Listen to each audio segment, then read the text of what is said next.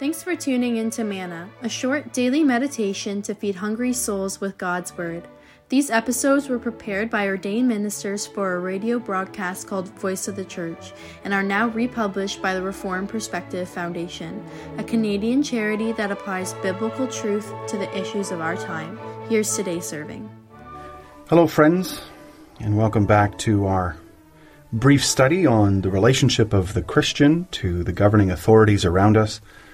Last time when we were in the Word together, we took a quick study of Genesis 1, verse 28.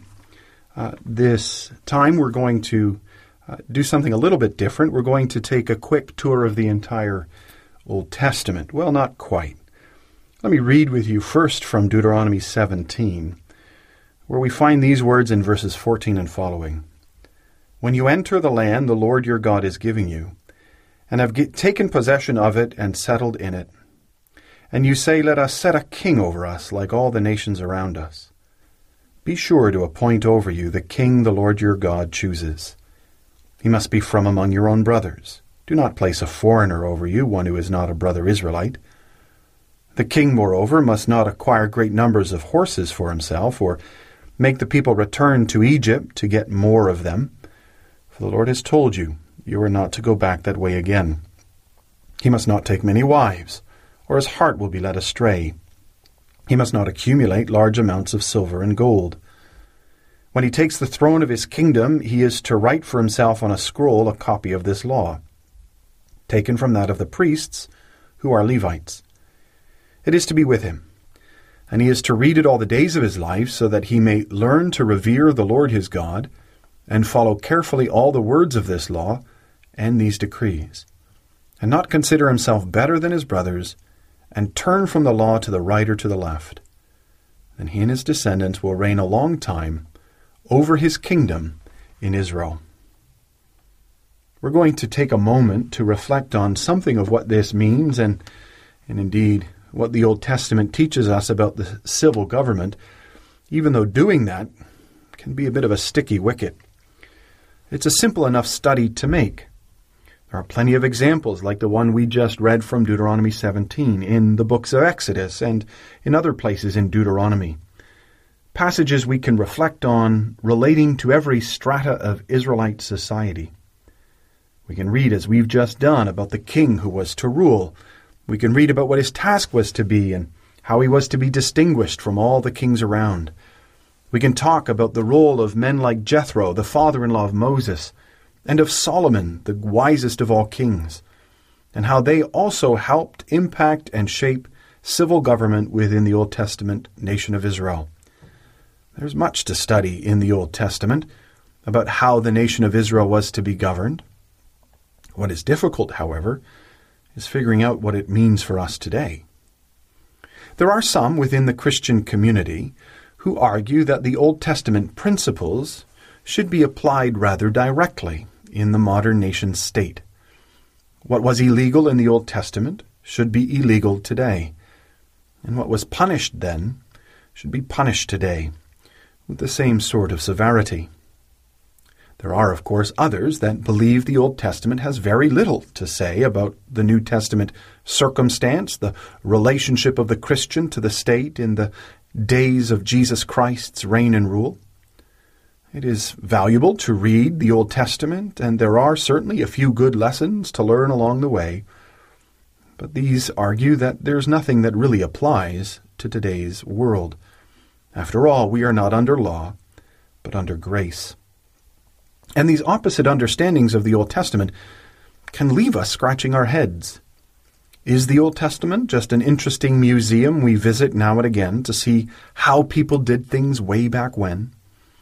Or would our country be a better place if we insisted that the Old Testament civil code formed the backbone of laws today?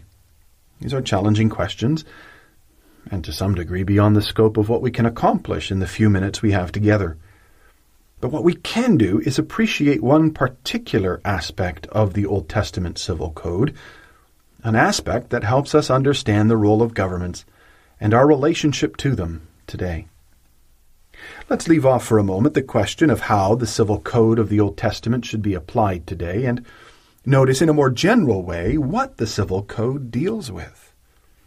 As obvious as it may seem to us, the laws of the Old Testament deal predominantly with crime and punishment. Remember what we said last time, that there is an organizing and directing element to the government's authority. When we read the Old Testament laws, we read something of this, but we also read about who can marry after divorce and what payment is required if your ox kills someone, and we read about how slaves were to be treated. Sometimes the strange specificity of a law makes you wonder what the people of Israel were doing back in that day. Whatever the case, we discover when we take a broad view of the Old Testament Civil Code that the government had to deal with a lot of problems. Even that famous story of the first decision made by King Solomon, the one about cutting a baby in half, you can read about that in 1 Kings 3, is not just a little gruesome, but that's what the government had to deal with on a daily basis. Not disputes about who is the mother of a baby, but about rebellion and murder and rape and all manner of wickedness. Whatever the role of government was before the fall into sin, after the fall into sin, much of the government's role involves restraining wickedness and punishing wrongdoers. And thankfully so. Now we need to remember what we mentioned last time. It is the ministry of the church that changes hearts from hard to soft, from lovers of disobedience to lovers of obedience. But that doesn't mean the governments of our world can just let wickedness run rampant. People do need to be protected, and obedience to the law needs to be cultivated within our society. And while the home is involved in that, as are schools and even churches, it is the government that needs to exercise its God-given authority in the restraining of wickedness and in the promotion of peace. In the words of the Belgic Confession, a confessional statement from the days of the Reformation in the 16th century, God wants the world to be governed by laws and policies so that human lawlessness may be restrained and that everything may be conducted in good order among human beings. For that purpose he has placed the sword in the hands of the government to punish evil people and protect the good. That's the close of the quote.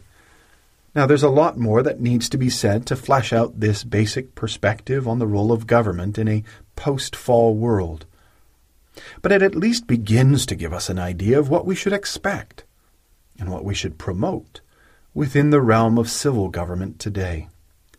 Without getting wrapped up in the question of how the Old Testament laws should be or even ought to be applied today, and there are some good books written about the principles that we can discern in the Old Testament law that would serve our world well.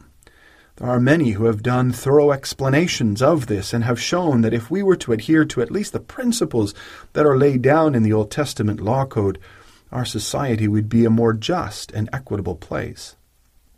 But for all of that, we can at least recognize this. If the people of God in the Old Testament needed a government that restrained wickedness and promoted peace, then so do we. And while our governments have a natural tendency to take to themselves more and more authority and to do more and more things, we do well as citizens of our country to insist that they fulfill this biblical expectation to restrain wickedness and promote peace, and that they do it well. Now, of course, to do this well, a standard of right and wrong will need to be established. What is wicked and what is good? Those are challenging questions. As believers, we certainly have a framework and a foundation from which to answer those questions. How might we apply those answers in the realm of the civil government? That's a topic we don't have enough time to discuss. What we can say, however, is that getting involved in the arena of politics, by interacting with our politicians, by asking tough questions, by writing letters, and even by running for office, is a good and noble work, one that serves our fellow men when it's done well. But more than that, that our expectation for the governments that rule over us ought to be consistent with the Word of God and its will for those governments in our lives. What we discover when we study the Old Testament is that the Word and will of God desires that government promote peace, that government deal with questions of justice. Indeed, that governments focus their attention on that matter within society.